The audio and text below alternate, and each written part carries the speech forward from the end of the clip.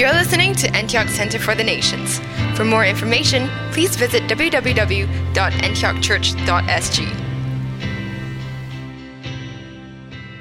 The title of this message is Power of Confession. And this is not the power to tell people about your sins. This is the power of confession as in proclamation. I remember recently we talked about the word confidence and what the scripture actually means by confidence, bold speaking in the Greek, that it means to speak out loud and speak the truth by direction of God, by dependence upon God. And we saw the contrast between confidence and arrogance. Arrogance is the world's version, but it is a confidence in self. If we trust ourselves, we are arrogant. If we believe in ourselves, we exalt ourselves, we're proud of ourselves, everything is for us, me, that's arrogance. That's avarice, that's greed, and it's wrong. But confidence, we put our trust in the Lord. Some trust in chariots, some trust in horses, but not us. We trust in the Lord our God. So everything is in Him and in His power.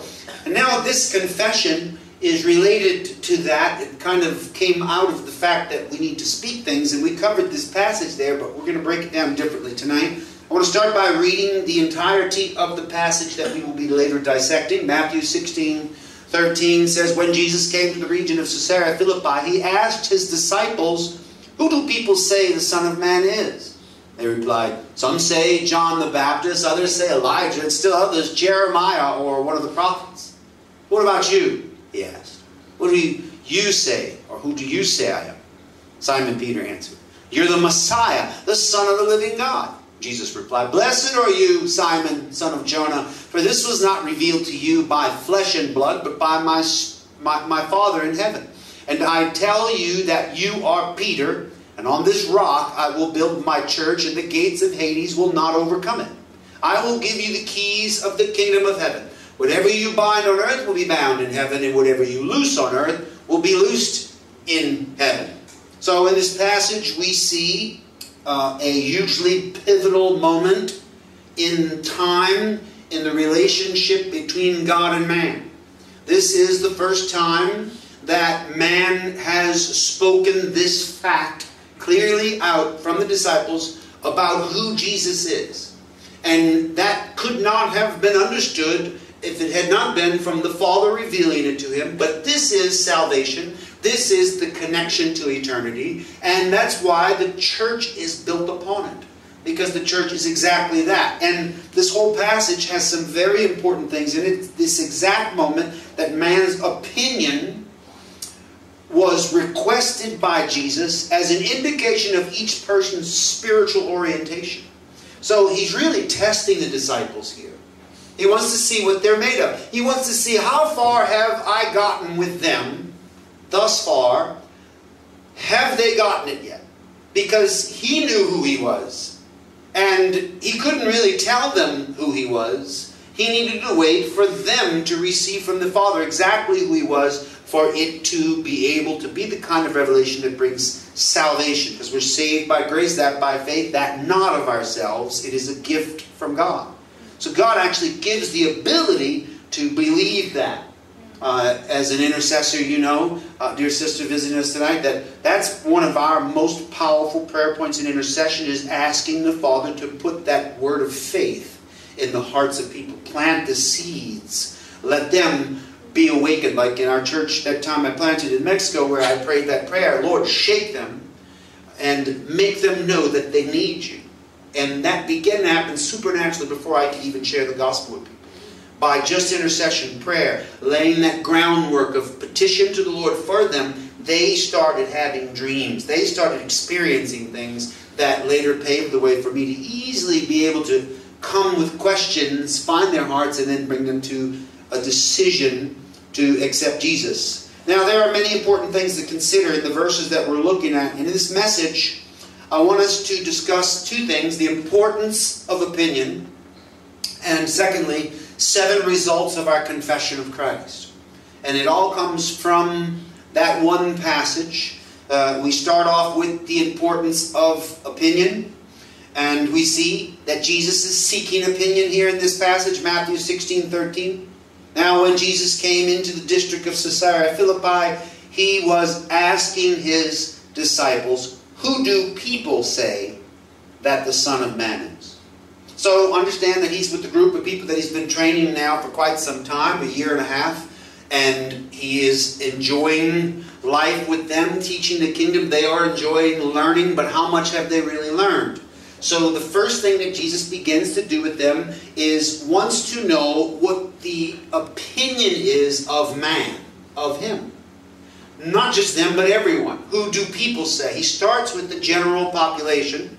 Jesus was testing the disciples to see how far they had grown in their understandings of who he was. So he started by asking them what the people, that is society, what are they saying about me? So he wanted to start there because I believed he understood that the opinions of the people that surround us have a very powerful bearing or form of control over us. That we are often a product of our social opinion. That if we are born in a certain culture, born in a certain society, we will think like that society or that culture thinks. We will act like they act. We will believe what the opinion is of everyone else. But that's the thing about culture and about the opinion of humanity in any place, in any culture. They can only live by an opinion that is dictated by earthly means or by the conscience of man, but not responding to God, sometimes responding to their own flesh, maybe responding to demon spirits, Satan himself. And society is made up, right now on earth, we live in a society that is decaying right before our eyes. Each and every year that goes by, it's making a moral descent lower and lower and lower. By the way, it's been lower in other eons past, and other decades, and other centuries in the past, like the day of Paul when he went to the Corinthians. They were even in a lower state, but don't worry, we're catching up these days, unfortunately. I see the world lowering, and so we live in these opinions surround us. I was talking to a young woman the other night at the restaurant, and I was speaking to her about the food. She ordered the food, and she suddenly asked me what I was doing. What brings you to Singapore, she said.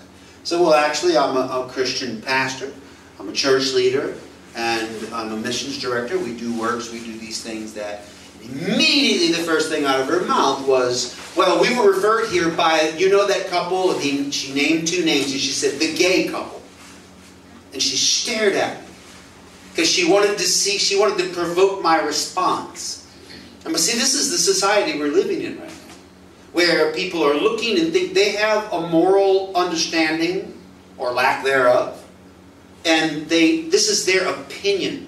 So, in the day of Jesus, his disciples were living amongst the Pharisees, the Sadducees of the world, all these people, and there was an opinion out there, and Jesus wanted to know, what do people think? So society is the realm in which we live, and that affects our opinions, and how it affects our opinions is extremely important. Jesus had a job when he came, and that was to call us out of darkness into his marvelous light. He told parables about us being like the wheat and the tares. Not separated, you're in the world, but you're not of the world. He spoke all these analogies about the fact that he needed us to be sanctified or separated. And separated from what? Not just the conduct of people. Because it has more to do with the confession or the opinion of people. In fact, salvation does not even depend upon our conduct. Remotely it is affected by. Salvation has a lot more to do with our confession from our opinion. So Jesus, in trying to remedy this issue with man, that's where he started. He wants to know what the world thinks according to his disciples' perspective. So what do they say about him? And this is exactly what we see in all things in society. We see the opinion of society in the 14th verse where it says, and they said, some say John the Baptist. And we know John the Baptist was a holy man. He was known for holiness. And everybody associated holy man, John the Baptist. Okay? Others, Elijah. We know that Elijah was associated with great power. But he was indeed a prophet. But still others, Jeremiah, another prophet, or one of the prophets. This is what people thought, the opinion about Jesus, which was moving in the right direction, but was not accurate. There are a lot of people that if you sit down with them, they will have great respect for the person of Jesus. You can talk to them about Jesus. They see him as an important historical figure. They've not yet crossed the line, at least not many of them, have crossed the line to outright curse Jesus. They still pay him respect when they're talking to us. There are some individuals who do not, that blaspheme the name of Christ and just outright say that he is not real, he was false, or he was a liar, or he was a cheat. All these crazy things they say about him. But other people just respect him. Even other religions respect.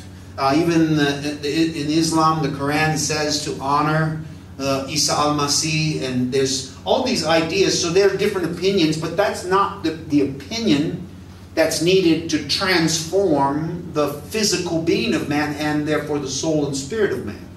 So here the opinion of society is one thing. Opinion of others is not what should determine your status, but it's a choice that you have to take. So it was not until the disciples spoke for themselves that they reached the level of proper confession of Christ.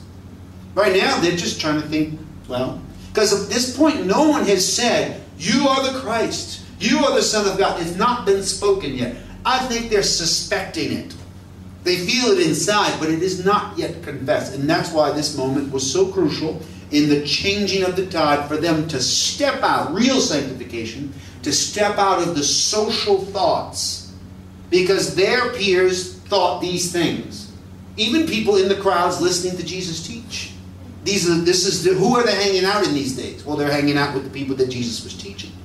But that was still society that Jesus came into. That's the people he felt compassion for, because they were like sheep spread abroad, scattered with no shepherd. Meaning, if they had no shepherd, they had no teacher. If they had no teacher, they had no knowledge. They have no knowledge, they don't know what to believe, and therefore do not know what to confess. How will they hear without a preacher? You know the progression in that passage. So they need to hear it, accept it, believe it, and then later it comes out of them. And Jesus was attempting to shift his disciples out of the state of control they were under. Because they were controlled by social understanding, by what the people were saying. But now they're starting to change their opinion in this first year and a half, because they're seeing Jesus do things that no prophet has ever done. Speak in a realm and in a manner that no one has ever spoken. He's greater than those things. They're knowing this, and they're suspecting who he is. They're thinking, could he be the Messiah? But it has to be only by the Father that's revealing it to them. But Jesus is carefully, I love how tender Jesus is with them. Gave them so many opportunities to slowly come out of their former thinking.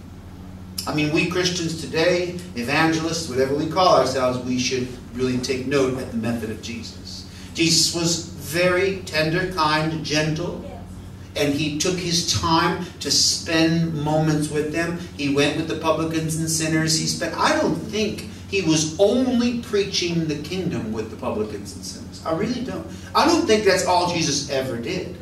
I think he had conversations with them and spoke to them and was concerned about their lives, concerned about their feelings. How else could he know the state of man as he did so well? He came on a mission to learn it. He came to find out for himself as God invested in man. Of course, he grew up as his own consciousness as a human being all the way up until he was baptized in water and the Spirit came upon him. And I believe at that moment the God consciousness of Spirit came upon the physical God that was, in fact, the one that left his divinity in heaven to be able to become a normal man. Not the holy child syndrome of Jesus, running on water playing and raising dead birds from the grave. No, he was a normal child. But now I think that he's seen, learning, when he came under the Spirit, he went out into the wilderness, tempted, he came back, started his ministry, and I think it was a fact-finding mission all the way up into the 9th chapter of Matthew, where he had the epiphany, saying that they're like sheep without a shepherd. Oh no, something has to be done about this. We just recently had that message. And I see now that he has this mentality. He's already commissioned them and told them, but they still have not come to the full confession of who he is. And this is the moment that they do it. But Jesus is careful. We cannot expect people to overnight instantly erase 20, 30, 40 years of upbringing. That's ludicrous to think that we believe that if we just come to them with a gospel out of our Christian mouths, that one simple thing, in that moment, they will instantly, now I'm not saying it's not possible, but I know it didn't happen to me that way. And I know it probably didn't happen to you that way if you remember not being saved. But you had many opinions. I had many opinions before I came to Christ. And it took me years. I was very pensive, carefully considering different philosophies and things. I don't even know what I was before I met Christ. I kind of left all the options open. I was probably more of an ecumenalist in the sense that, well, you do your own thing, whatever. As long as you're not hurting anybody, it feels good to do it. Kind of a humanist in that sense of, okay, whatever. But when the Lord came to me, it actually from the time I was 12 to 17 was this moment where He was interjecting in my life, slowly drawing me out of the opinions of men, so that my opinion could then be birthed in eternity and come from heaven. Now, God was really giving me some insight today concerning exactly what took place in this scripture. So here He's trying to, and there's so many people allow themselves to be manipulated mentally, emotionally, and spiritually by the opinions, the doctrines of man. Ephesians 2:1 says, "As for you, you were dead in your transgressions and sins in which you used to live when you followed the ways of this world and of the ruler of the kingdom of the air, the Spirit, who is now at work in those who are disobedient." Now, when I read the scripture today, I began to think, well, the Spirit, small s, who is now at work in those who are disobedient. And then I remembered the fact that we've often mentioned here the word pneuma for spirit is the same as the word breath. So breath and spirit are the same. You cannot speak words without breath. The air must pass across your larynx. So you have to exhale to speak words, to say hallelujah. There has to be air coming out of you. And so God's Word, His breath, that's what brought life to Adam. That's the Holy Spirit bringing life to the church. That's Him breathing on us. We even sing songs, breathe on us. We want God's breath. He breathed on His disciples and said, receive the Holy Spirit. So He was demonstrating this very often, that an exhale of this would come out, that He would breathe out. And so in Ephesians, where it says here this, there are people who were living by the breath of Satan. So the people in the world, the Spirit who is now at work in those who are disobedient, the disobedient people, they are only subject to the opinions of men. They can only yield to their society's opinion. Because they've not known the light, they've not crossed that line. So they're completely subject to one thing and one thing only, and that's what their neighbor tells them, what their friend tells them, what their social understanding is. They accept that. And right now we are in a place, I believe, that social media is at this present time still an adequate conveyance of truth. I think I use social media for the proclamation of the gospel, for the Word of God. I'm using it as much as I can. I'm enjoying this horse ride while the horse can be ridden. Amen? Because it's coming to an end. It's already beginning. I have friends of mine in America that are noticing with increasing frequency posts being removed by Facebook. It's true. Yes. It's happening more and more and more. Now, what we ought to realize when we joined Facebook and we signed a contract that gave them complete rights to do whatever they wanted to do with our information. You understand? All your intellectual property that you've been dumping into Facebook, every opinion, anything you ever say, Facebook owns that and can do whatever they want to do with it. So they can alter it, they can remove it. They may not falsify it and make you say something you didn't say, because that would be subject or liable to lawsuit, but they can just erase it. And that's happening right now. People are giving opinions more and more. And Facebook, in the name of harmony and peace and social unity, and this is what their term, you can go read it in their own proclamations of what they believe, their ethics, that if it disturbs the social opinion, that if it is something that can cause controversy, they can remove it. Well, Jesus was the most controversial person that ever walked the earth. The gospel is controversy. It's upsetting. The social opinion that Jesus was trying to get His disciples to come into was so distinctly different than what everyone believed in that day. And that's why he came to his own, and his own received him not, because his own belonged to a social structure that had an understanding that kept them under that breath, the Spirit who is now at work, and those who are disobedient. You say, well, that's kind of crude to call the Pharisees not God's people. Jesus did. Jesus said that their father was the devil. Yeah. That's pretty harsh.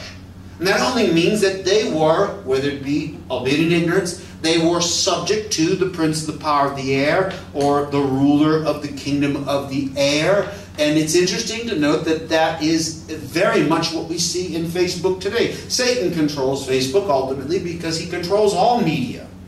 There's no real, people can say, well, there are some better forms of media. Maybe still online there are things allowed we can go find, but as I say, enjoy the horse ride as long as you can, because it eventually will wear out. In this country and free nations or semi-free nations, there's still a lot of liberty of opinion. But it's going to become more and more curtailed by social opinion. And it's coming to an end eventually. Now, Jesus is here talking with his disciples. He wants to know the opinion of society. They've said John the Baptist, Elijah, Jeremiah, one of the prophets. Now we see private and personal opinion is what Jesus is seeking. It says, he said to them, but who do you say? First he said, who do men say? What does society say? Because he wants to clarify that what society says is not necessarily true. And this was one of the biggest things, what I had to do to learn about God's kingdom was to find out that all of these things that I believed my whole life were true turned out to not be true. And then there was actually a time in my life when I believed the news. I was that ignorant. If you believe the news and you watch and you say, well, it's the news, of course. No, please be very careful. There was a time that I thought, well, if it's the news, no. And I found this out because of involvement. I was on a scene of something where someone was being interviewed, and I was actually live there presently. It had to do with some things that we were doing in church in the United States in the 1980s. And there was a news guy that actually one of the people in our team was interviewed, and he spoke, and I was there for the whole conversation. And I thought, awesome, that's going to be great if it makes it on the nightly news, because, man, what you said is fantastic. By the time we saw it, they absolutely cut it to pieces, and they just took sound bites and made him say something completely different. And he didn't even think much about the waiver that he signed. He didn't even really know it was a waiver, that they could do what they want. But they did. And that's when I found out that that whole system is built on lies. That whole system, that's the prince of the power of the air. Speaking through media, speaking through news, through television. And Jesus is saying, come out of her, the whore of Babylon. Come out of that societal understanding. Come and see things differently. Look at things from an eternal perspective. Okay, they think that, but let me ask you, who do you say that I am? Simon Peter answered, you are the Christ, the Son of the living God. So here, Jesus is actually forcing the individualistic and specific opinion of the ones who had been listening to his doctrines and his teachings all this time. He's pushing them to say, speak out of their heart, out of the abundance of the heart, the mouth speaks. If it's in there, it will come out. It will slip out sometimes. You'll say things, I hear people say things all the time, they're like, oh no, what I meant was, no, you meant that. It just comes because your heart will give you up. Your heart will be a traitor to you. It just comes out. And there are some people who know how to ask things the right way and make the heart speak. So here, Jesus forces this opinion out of them because he's been talking to them and planting seeds of the kingdom. And he knew that their eternal lives depended upon what was going to come out of their mouth. Because it does. And really, that's the simple dynamics of confession. We all know this passage as we go on. What does it say? The word is near you. It is in your mouth and in your heart. That is the message concerning faith that we proclaim, that we speak, that we declare. If you declare with your mouth Jesus is Lord and believe in your heart that God raised him from the dead, you will be saved. Very simple scripture. We all know it. For it is with your heart that you believe and are justified, and it is with your mouth that you profess your faith and are saved. So it's very simple, right? We know that justification comes from believing, just like our forefather Abraham did. He believed God and it was counted unto him as righteousness. That's all justified means, is to make you right even though you're wrong. He justifies you. He makes you right. He straightens you out.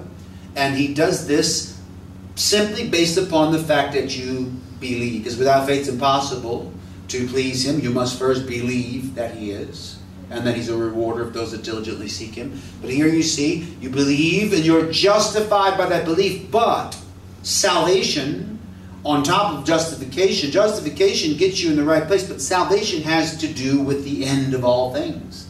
Has to do when this age passes away. Heaven and earth will pass away. But the confession we make of his word, his truth, is what will hold us. You've heard testimony of my friend that died of a drug overdose and found himself in Hades. And the Spirit of the Lord came and like a laser beam and found his word inside of him and told him, while he was in hell, he told him, that's my word inside of you. I'll give you one more chance. Wow. And he came back from the dead. He's a youth pastor right now in my home church. And he's a great guy, but that's what happened to him. The word has to do with eternity, because you have the words of eternal truth. To whom else shall we go? His disciples figured all that along the way. It started making sense to them. But this pivotal moment is when this is taking place with them. And Jesus had to force them to that opinion. He had to work them till they got to the point, because our declaration of belief is the catalyst for the power of God that saves. We have to believe it and confess it for the actual saving to take place. So we speak our own personal opinion of who we believe Jesus is out loud. Remember, confidence. Out loud to man. And it is marked from heaven as a contractual agreement that causes our names to be written in the book of the Lamb. That's salvation. But we have to say it. We have to speak it on earth. Without it, we can't be saved until we have to say it. We have to say it. In so many words, the thief on the cross figured out who that was hanging next to him, and he spoke the words. And it's so funny that he began to speak that his friend tried to tell him to stop and was mocking and making... Who could find the energy to mock in that moment hanging on a cross? But it was the devil trying to keep him from the confession he made. And as a result, he said, remember me when you come into your kingdom. He identified him as the king of that kingdom, which in their understanding was the fact that he was indeed Messiah. And he said, today you'll be with me in paradise. All depending on the words coming out of the mouth. And so we see the simple dynamics of confession when we speak. And this confession causes various things to happen. Now this is where I got my scalpel out and sliced up this passage into tiny pieces so that we could look at every element of it. And this next part is 7 results of our confession of Christ. You know, where the confession is, you are the Christ, the Son of the living God. But now when he says that, things happen. When he actually said it, a lot of things happen. In fact, 7 things immediately happen just in these few verses. But it's deeper than that. Because the ramifications of this statement could not be held in an earthly domain. It went beyond time and space. And these are the powerful, when we say, I remember the moment I said these words about Jesus at the age of 17. The power that was released was so strong by myself in my bedroom, laying on my dirty bed watching my tiny black and white TV, where the man asked, do you want to receive Jesus as your Savior? And when I said that prayer, the power was so great I was rendered unconscious. Wow. And the next thing I remember was the sun rising in the morning. And I woke up smiling and my face was in pain because I smiled all night long. And the muscles, I had such a miserable life in my childhood, my muscles had atrophied. They were not used to smiling. And because of the joy of the Lord that came by this confession, I smiled all night. When I got up and looked at myself in the mirror in the morning to see why my face was hurting, I was smiling in a way I'd never seen. It was weird. I looked like some freak. I looked like a drug addict that had a really good high going on. And I knew that I had not taken any drugs. So I knew, wow, I saw the countenance, my own countenance transformed. Transformed. Because God has the ability to make a change so deep based upon this confession. So we're going to break it down now. Number 1 of the 7 results is sanctification. It says, and Jesus said to him, "Blessed are you, Simon Bar-Jonah." So here, blessed are you. This word blessed is a loaded word. It's very important. And it actually is to sanctify, separate, and put in a place of blessing, meaning that it is called by God His own. This blessing is spoken only over Peter at this time. In fact, it doesn't say, "Blessed are all of you, my disciples." Why? Because they've not yet said anything. There's been no confession. And without the confession, without the words, there is no blessing. So His blessing comes, His sanctification comes from our confession. When we confess, the first result is His sanctification. So when we speak out loud that Jesus is the Son of the living God, we're separated into a different category than the rest of humanity. Yes. This is coming out of darkness. Yes. This is the sanctification of the application of the blood of the Lamb. This is Passover. This is when the blood comes over us. Yes. From this moment, the angel of death passes over our dwellings. When we say it, Yes. the first thing, the blessing, the sanctification. Yes. I believe that you are the Christ. Immediately, a torrent of blood pours over us, and we are washed. The blood of Jesus sanctifies us, separates us, marks us permanently for God. Yes. Marks us, and this is it's such a powerful happening. In fact, that all of heaven rejoices. Luke 15:10 says, "In the same way I tell you, there is rejoicing in the presence of the angels of God over one sinner who repents." Amen. One person who changes their mind about who Jesus is, gets it and says it.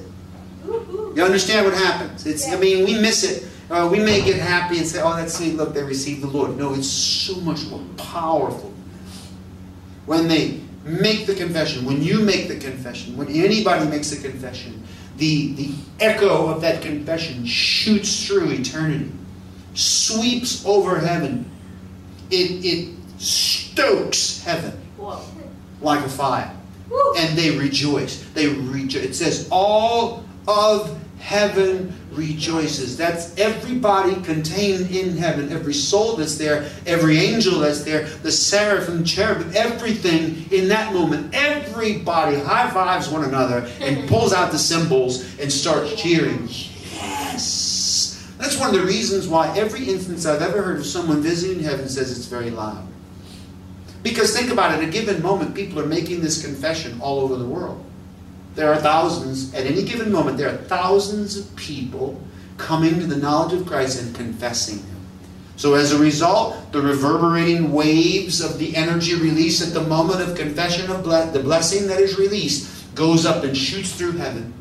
And they all cheer, they all rejoice, as do we here on earth. But we so easily can miss the whole thing, because we are living in the sludge and the blackness of earth. But when the Spirit of the Lord enlightens us and opens our eyes, we see it. We value it. So beautiful to see people come into the knowledge of Christ. And all of heaven celebrates. They celebrate in eternity, because the blessing that comes to us at confession is sent from the forces of heaven. So the blessing, the power is released. Simultaneously, I believe, when that happens, then heaven's resources are poured upon us. If we think about the Lamb of God, the blood of the Lamb, the power and the energy of the blood that is the covenant of of the Lamb of God as He's seated now on His throne, it comes down from heaven on us. The blessing pours over us. You are then sanctified.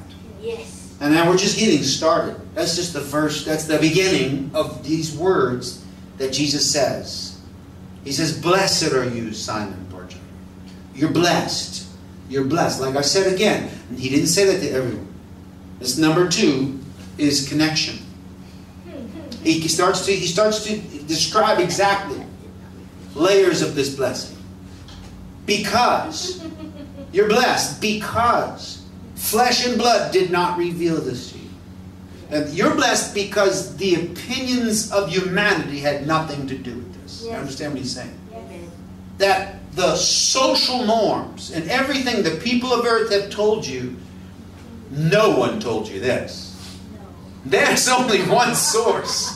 There's only one place that this could have come from. That's near. I get the moment that I saw this today that Jesus was so happy He was shaking when it happened. And I know we think stoic Jesus, blessed are thou, Simon Barjona. No, I think He was like, oh, man, you're blessed. You don't get it. Because flesh and blood can't, but you didn't come from here. I think He was excited about it. Because it was the turning point. Where men begin to be saved. Where men, He's so excited about it. He's so excited. He said, flesh and blood didn't reveal this to you, but my Father who's in heaven. Up to now, I'm the only one that's been able to hear from Him. You're the first guy, Peter. You're the first guy. You got it. You understand how excited Jesus was? Because He's been alone all this time.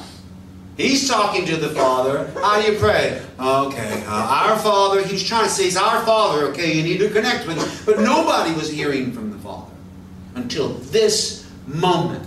Why? Because of confession brings connection. And you cannot be connected until you confess. Not only does this work with God, it works with man. I cannot be connected to you if I don't confess you. If I believe in your life, I believe in your ministry, I have to confess you. I have to say, I've seen people, this is how the anointing works, because once again, this is the resources of eternity. And how I have channeled the anointing, how I have received God's Spirit and power to flow through me, that I've taken from many different sources that all start in the river of life, but come through different channels, different vessels. Some of the ones that I've loved and studied and followed, Catherine Kuhlman. I love Rodney Howard-Browne's teachings. Those anointings that are on these individuals, I've connected to that. That's why I don't say some evangelist. I don't say, so I heard a long time ago, there was a preacher. No, I say the names. I say Catherine Kuhlman. I say Rodney Howard-Browne. I say the names, Larry Stockstill, Jim Clark, Ken Dunbar. And when I confess them, my connection to them is open. And whatever anointing was on them is mine for the taking. Now, I'm saying that to lay some foundation about the further things that are coming beyond this even connection. Because first the blessing, now this connection, flesh and blood speaks of the earthly connection. The connection with the Father is spiritual and is impossible without Jesus as the mediator. So the Father puts the idea in the hearts and minds of man so that they can walk the path of confession of Christ to be able to make this connection. So really this connection is our adoption. We're no longer orphans, but we are children of God. John 1:12, yet to all who did receive Him, Jesus, to those who believed in His name, He gave the right to become children of God. John 12:36. Believe in the light while you have the light, and that was Jesus, so that you may become children of light. In Philippians 2:15, children of God without fault in a warped and crooked generation. That our separation, the connection with God, separation first, the blessings, and then this connection with the Lord, it all comes from us saying those words. Amen? Number 3. Transformation. Matthew 16:18. I also say to you, as if he hadn't already said enough. We could have stopped right there. That was enough. That's enough for me. I'm happy. But he says, I want to say something else. That now you are Peter. By the way, he was never called Peter up to this point. His name was Simon. His name was Simon. You called him Simon. Hey, Simon, Simon. In fact, that's what he just called him. Simon Bar-Jonah. Simon, son of John. Just, he's talking to him in that capacity. But now he says, I tell you what else, man. I'm going to call you something different. That's transformation. Wow. That the confession had such an effect on Simon that Jesus couldn't even see him as Simon anymore. You understand? He had to rename him something better. Man, you just stepped up to a whole nother realm. So I'm going to transform you by even naming you other than what you are. Jesus changed Simon's name to Peter. He took ownership of Simon's life when Simon confessed him as Christ. When he spoke the words of his opinion, Jesus changed the way he saw him and called him something different. He put his individual expression, his idea about Simon, he put on him and says, you know what, I don't like that name anymore. You're Peter. You're Peter. When we really get close to someone, we give them a nickname. Yeah. If you really get close to someone, you call them baby. That's get real close. Like boyfriend, girlfriend, you honey, darling. That's the super intimate things. That's not their name. That's not their name. But you will change it to that if you will. If you have a friend of yours, his name is Ebenezer, and you're not comfortable calling him Ebenezer, so you may call him Ebby or something. You cut it short. Why? Because of affection and closeness, and you want to identify with him in a personal way, so you change it to exactly the kind of closeness that's coming here. This transformation, this change that Jesus, when he comes into our life by confession, he's going to fix things the way he wants them. He's going to arrange the furniture the way he wants it in his apartment. And he's going to paint the walls the color he wants them to be painted. If you got a problem with that, well, then you have a problem with salvation. Because salvation means ownership of you. He call you whatever he wants to call you. First of all, understand, he calls you righteous, and you're not. But you are. Why? Because he said so. That's the power of Jesus. So that's what confession generated there in that sanctification. But now, in this realm of transformation, he's giving you a new identity, a new understanding. This meant that Peter was transformed by the process of confession. When we confess Christ, we're metamorphosed into a new identity. I became a new person when I confessed Christ. Can't even be compared to that other guy. And this will happen when we get to heaven also. Revelation 2:17. Whoever has ears, let them hear what the Spirit says to the churches. To the one who is victorious, I will give some of the hidden manna. I will also give that person a white stone with a new name written on it, known only to the one who receives it. See, that is so intimate. So intimate that he has a new special name for us. I wish I could know, what is my name going to be in heaven? I can't know. I don't know. It's likely that I may not even be able to pronounce it within earthly realms. It might be a powerful name. It might be so powerful if I did speak it out, it would blow the walls off of this building or something. You don't know the kind of energy that we have in heaven. It can't be measured by earthly standards. Glorious we will be. It says we will be glorious. And that means full of glory. Powerful, and he will use us to do powerful things. So we can't be carrying our old names up there. We're going to go up there looking for the patriarchs, calling them by name. Oh yeah, formally. And he's going to come up with, oh, that's his earthly name, yeah. But his name up here is speaking. Everybody falls down. Whoa! I don't know what my name's going to be. I tell you about the pastor Pedro Vargas in Mexico. His wife, when she died, she went to heaven, and that's one of the things that struck her immediately was that she could not remember her name. She could not remember her earthly name. And that just that moment, she died on the operating table, went up to heaven. While she was there, she's like, "What's my name?" And I love that she said that because this is what the Scripture says, that we'll be given a new name. You don't need, believe me, if it stands to reason that if the tears will be wiped away. There's a lot of pain connected with my name. I don't want my name anymore. all the hurts and pains of my name. Yes, some good things that come out of it, but ultimately we all sin and fall short of the glory of God. I would like to have my entire past erased. How many of you like to have all the bad things done away with as far as the east is from the west? And so that includes my name. Brand me different. Call me something different. Change my name. I'd be so happy. And that's exactly what he's going to do. Whoever has ears to hear, let him hear what the Spirit says. Number 4. Foundation.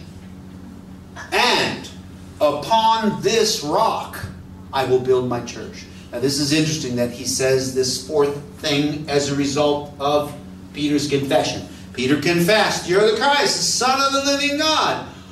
Wow, you are. He's going through all these things. And now look, because of this also upon this rock. Now he's calling the confession, the whole process of reception of revelation and confession of same, he's calling it the rock. Because it is the rock. It is the foundation. It's the solid base upon which everything rests in eternity. The earth will fade away, but the church is not going to fade away. The church is going to be redeemed and taken from the earth. So at the moment of belief and confession, it's put on the rock of revelation. When spoken, when we speak this, it becomes the firm foundation of our lives. The more we confess it, the more firmly we are planted upon the rock. The foundation of the church is that confession. So our lives in Christ are inseparable from the church. We can never forsake the assembling of ourselves together, the Bible says. We have to be in the church. Never think that, well, I don't really need the church. Me and Christ, we got this good thing going, and I just kind of... There's a lot of people out there that have that mentality. No, you need the body of Christ. You cannot survive without the body of Christ. There's no protection. There's no protection. I'm not saying it has to be one and only one church and you never deviate from that local group. I'm talking about the universal church of the Lord Jesus Christ. I've been a missionary, moving around from country to country. I've been part of many churches, but they're all the church of the Lord Jesus Christ. I've planted different churches. It's still all the same. I just can't get away. I cannot forsake the assembling of ourselves. It has to be a group. I cannot go it on my own. I have to do everything in a collective and a group because that's the body of Christ. And that's the foundation upon which the church, the ecclesia, is built. And Peter's confession showed that, and that's why Jesus says, upon this rock I will build my church. And our lives in Christ are inseparable from the church. Number 5, protection. And, there's all these ends again, and upon this rock I will build my church. Very, very powerful. So we are in number 5. Oh, that's the one I messed up. Yeah, go to the next one for me. I have given you authority. Wait, back up. Is this the error? I think we have an error here. Number 5. I think one of them has a redundant number, right? Okay, it should number 4 is foundation. Number 5, protection. And the scripture should be here. A different scripture should be, and the gates of Hades will not overpower. That's not on there, is it? Okay, sorry for the error. So it's the part where it says the gates of Hades will not overpower. And this is the protection that we're given. The first part is foundation. We already covered that. But this verse, just keep in mind of the 18th verse. Now we're granted amazing immunity and protection from all the forces of death and darkness when we confess our opinion that Jesus is the Son of God Most High. Now we know that Most High, El Elyon, is the supreme God and power of all, and His power extends before and beyond death. So when it says that the gates of Hades will not overpower, it's talking about the rock and the church, your involvement. All of this is a benefit of your confession when you speak. Our association and confession with the Father through Jesus and our confession of Him causes us to come under the absolute protection of God. Luke 10:19. I have given you authority to trample on snakes and scorpions and to overcome all the power of the enemy. Nothing will harm you. Now those are absolutes. And so first ask yourself the question, who could speak in absolutes and who has the authority to do so. Well, these are the words of Jesus. And Jesus is telling you, the disciples, me, you, the disciples he had with him there, and we, the church today, that he's given us authority to trample on snakes and scorpions and to overcome all the power of the enemy. Nothing will hurt us. And that's hard to believe sometimes. Well, certainly something can hurt us. No, not according to Jesus. Nothing can hurt us. There may be problems in life, but he's talking about darkness. He's talking about the demons that actually know him as El Elyon, the Most High. By the way, any angels that ever mention God, they call him El Elyon because that's his heavenly name. Because he is the highest. In heaven, you get up there, there's a lot of spiritual, powerful beings. Yes. I mean, you wouldn't even be able to be there and look at half the angels, just make you pass out just being in their presence. Because they are in the holy presence of God. So there's one supreme, above all, the Most High. Because they're all high, but the Most High is his name. El Elyon, the highest one. And that is supreme God. That time I did that conference with the people who wanted me to teach on exorcism, the ghost hunters, I just used a variant of that name, El Elyon, to tell them about God. Because they had the mystical ideas of ghosts and all these things, and I used it as an inroad to preach the gospel to them. Because they were the ghost hunters, Ghostbusters.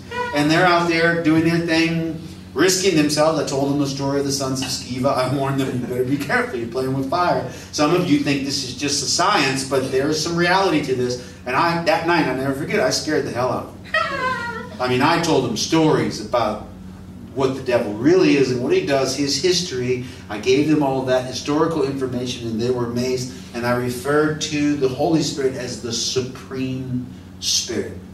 Because it's exactly what he is, El Elyon, the highest one. The highest, most powerful spirit. And I said, if you're dealing with spirits, you better be in association with and be connected to the highest and most powerful spirit of all. So I laid that foundation. And then I revealed to them, actually, that spirit is the very spirit of what we call Jesus. Jesus Christ, the Son of the living God. By that name, you can have a relationship with the Most High God. Because the way to him is only through his Son, Jesus, who is the one that came. And they listened carefully, and people prayed to receive Jesus. They believed. Some came to me after and said, that was really good, really amazing. Number 6, authorization. I will give you the keys of the kingdom of heaven. Now, I don't want you to overthink what this is saying. If I said to you, my house is over at 8 Sin Ming Road, and I live in unit 0201, and I want you to go over there, make yourself at home. Oh, look, here's the key. And I give you the key. What authority is that? Well, it's not rocket science. You have a piece of metal that can open a door. Yeah. Where other people cannot get in through that door. You will not be able to go into that place. But if I give you the key, you can go into that place. Think of it this way. The confession, number 6, is of authorization to enter what? The kingdom of heaven. When we confess Him, he has a lot of copies of this key. When we confess Him, He gives us the authority to enter the kingdom of heaven. Without that confession, we can't. It says there's no way to the Father. The Father's in heaven. So to get where the Father is and enter that place, of course, you need to go through Jesus. And by confessing Him, He then gives you this authority, this key. Jesus delegates those that confess Him. He gives them keys. This means that we are given access to the entry point of the kingdom of heaven. We can go in. We can come out. We can go in and out. We do whenever we want to. We have the key. I said, oh, can I go later on? You can go whenever you want, man. You got the key. If you have the key, you don't need me. You don't need anybody. And the key that He gives you is the confession, and it is His anointing on you. You have an unction from the Holy One. You don't need any man to teach or help you with anything. You have free access. Go, enjoy it. And I'm amazed at how many Christians simply don't use their key. True. They just leave it in their pocket. And they want me, or they leave it at home, I guess. They want me to open the door for them. You ever have somebody standing outside waiting, and you go to the place, and what are you waiting out here for? Oh, I don't have my key. I was waiting for you because you have the key. Well, dummy, why don't you just use your own key? I don't know why, but a lot of Christians in regard to this, they're not using that authority. So I'm just trying to empower believers all the time, all around the world. Use your key. You have the key. Why are you standing out in the rain? Yeah. Why are you standing out here with the pack wolves gathering around, growling, about to destroy you, when all you need to do is go right into the sanctuary of God? You have the key. Do I have the key? Yeah. When you confess Jesus, say, you are Messiah. You are the Christ, the Son of the living God. At that very moment, He's giving you a key. Okay, all right, that's enough. Here you go. Take the key. Come in anytime you want to come in. And that's very important, because at the same time, remember that He's recognizing you in heaven, and He's writing your name in the Lamb's Book of Life, which means if it is considered, like in modern technology, a key card, well, it's registered to your name. And if you use that card to go in, they know who's coming in, because immediately it lights up in the Book of Life that, ding, oh, that's this person, they have a key, they're authorized to have that key, because their names are in the Lamb's Book of Life. So this is our ability to enter into the most holy place of God. When we speak the name of Jesus and confess Him, the door of heaven responds to that key. Remember the passage we studied recently about the confidence or bold speaking in Hebrews 10:19? Therefore, brothers and sisters, since we have confidence to enter the most holy place by the blood of Jesus, by a new and living way opened for us through the curtain, that is, His body. And since we have a great priest over the house of God, let us draw near to God. So here we see we have confidence to enter. And we studied recently that means bold speaking. I was glad when they said unto me, let us go to the house of God. I'm going to the house of God. I'm going in, and I say it with confidence because I know it to be a fact. And that's worship leading. Yeah, it's music, but that's not really what's important. It's singing, yeah, but it's the confidence to go into the Holy of Holies and show, look, you might not be using your key, but I have a key. And I'm opening the door, so let's go in. And leading worship in such a way that people can go in with me. Oh, well, he's going in, we might as well go in with him. And that's good worship leading. And it can be done through preaching, and it can be done through worship. Amen? Amen. Let's go to the last one now. Number 7, kingdom privilege. Matthew 16:9. And, there's another and. Which is what I caught today. He's like, and. It's like so many things popped out at me this morning when I read it. That there's a bunch of stuff here, and of course there were 7. And whatever you bind on earth shall be bound in heaven. And whatever you loose on earth shall have been loosed in heaven. Now, this is our association with God and subsequent delegation and authority given through confession that gives us influence here on earth, that causes our choices in life to be recognized by our Heavenly Father and backed up by Him from heaven. Yes. The clout, the power, the prestige of our association through confession gives us power that we can wield in situations by declaration. We say it. We say it. We speak it. What we allow, God says it's okay with me if it's okay with them. And we disallow, we say no, and God says, well, they said no, so no. That's what this means. I know sometimes we over-spiritualize this. Is it, the wrong scripture? God, I forgot I'm sorry, that was my fault. I didn't look carefully. When I did it today, I have it as a template. I was using it. So, whatever you bind on earth shall have been bound in heaven. Whatever you loose on earth shall have been loosed in heaven. So the eternal authority and connection of our confession makes us powerful on earth to accomplish His works. That's the authority He gives to you.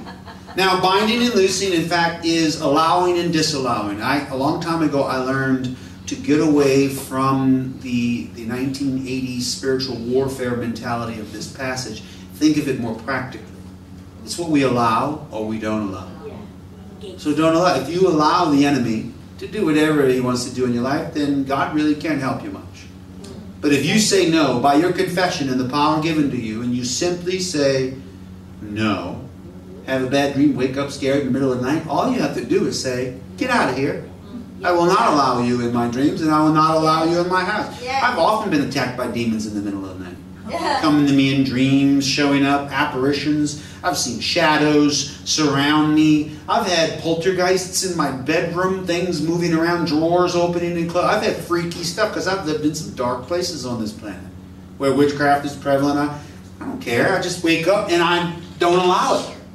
I say, no. And just out. I have authority. Look, I'm tired. I'm going back to sleep. Just get out of here. I've never not had them stop and leave. Yeah. Yeah. It's just a matter of me having to take authority. Yes. Say, no, it will not do this. Now, the power, this is the truth that sets people free. Yes. Now, opinion, once again, this whole thing has been a process of opinion changing so that confession can transform us. The power of confession is a changing of mind and a declaration thereof. That I'm not thinking like I used to think. I once was under the prince of the power of the air, but I'm not any longer. Yeah. And whatever I allow or disallow, God's going to back it up. So all the power, wealth, prestige, authority, riches of heaven, all the resources of heaven are mine because I am adopted and I am His child. And for the sake of His purposes even more. If I'm doing ministry work, church planting, evangelism, intercession, prayer, if I'm doing the work of the kingdom, there is absolute power on my side. What I decide, it must be done. Yes. Even the demons, even the spirits are subject to me in your name, Jesus. Yes. And that's great. He says, look, don't rejoice so much about that. Rejoice more that your name is in heaven, is written down. And that's exciting. So Jesus was excited. Very important that you see things. What did Jesus get excited about in life? That's what you need to be excited about. Yes.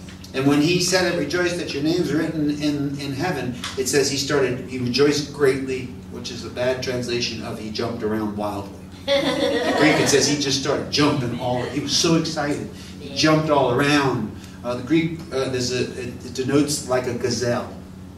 And you ever see a gazelle? They will bound and leap. Jesus was leaping. And I've actually done that. There are a couple of times I have under the anointing. It was crazy. We did a revival meeting in southern Mexico, and I had Pastor Butch LeBeau with me. And he came over in the middle of worship. I mean, the power of God was so strong, so strong. And he come over to me. He says, God just showed me you in the spirit.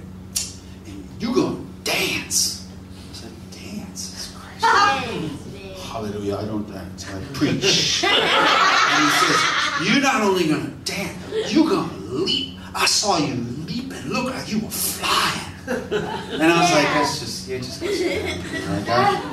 But man, I preached at the end. We got to a point of the altar call and a celebration. Something hit me that I have never felt. My body started moving. I literally just began to leap. I have never leapt. I was leaping higher than Michael Jordan. A friend of mine was with me, Rusty Altazan. His mouth was hanging open, watching me do it. He told me later, he says, dude, you were flying. You were flying like your feet were going as high as your head. I said, that's an exaggeration. Now, we didn't have video equipment. I wish we had. Yeah. It was before we all had these hand phones with the cameras on.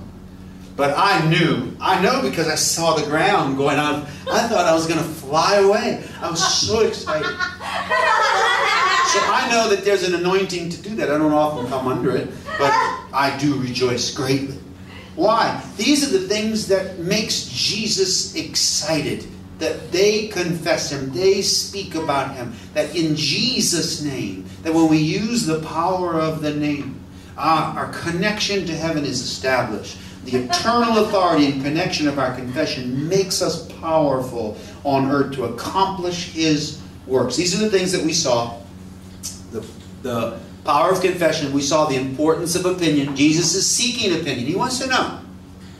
He wants to know. First of all, He needs to know what you know, so that He can teach you what He knows, so that you can know the truth and be set free.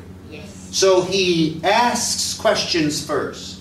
What does society think? What do the people think? And that's what He did in that passage. the opinion of society. Private and personal opinion is what Jesus is. Then he says to him, all right, what do you say? What do you say? Simon, still calling him Simon.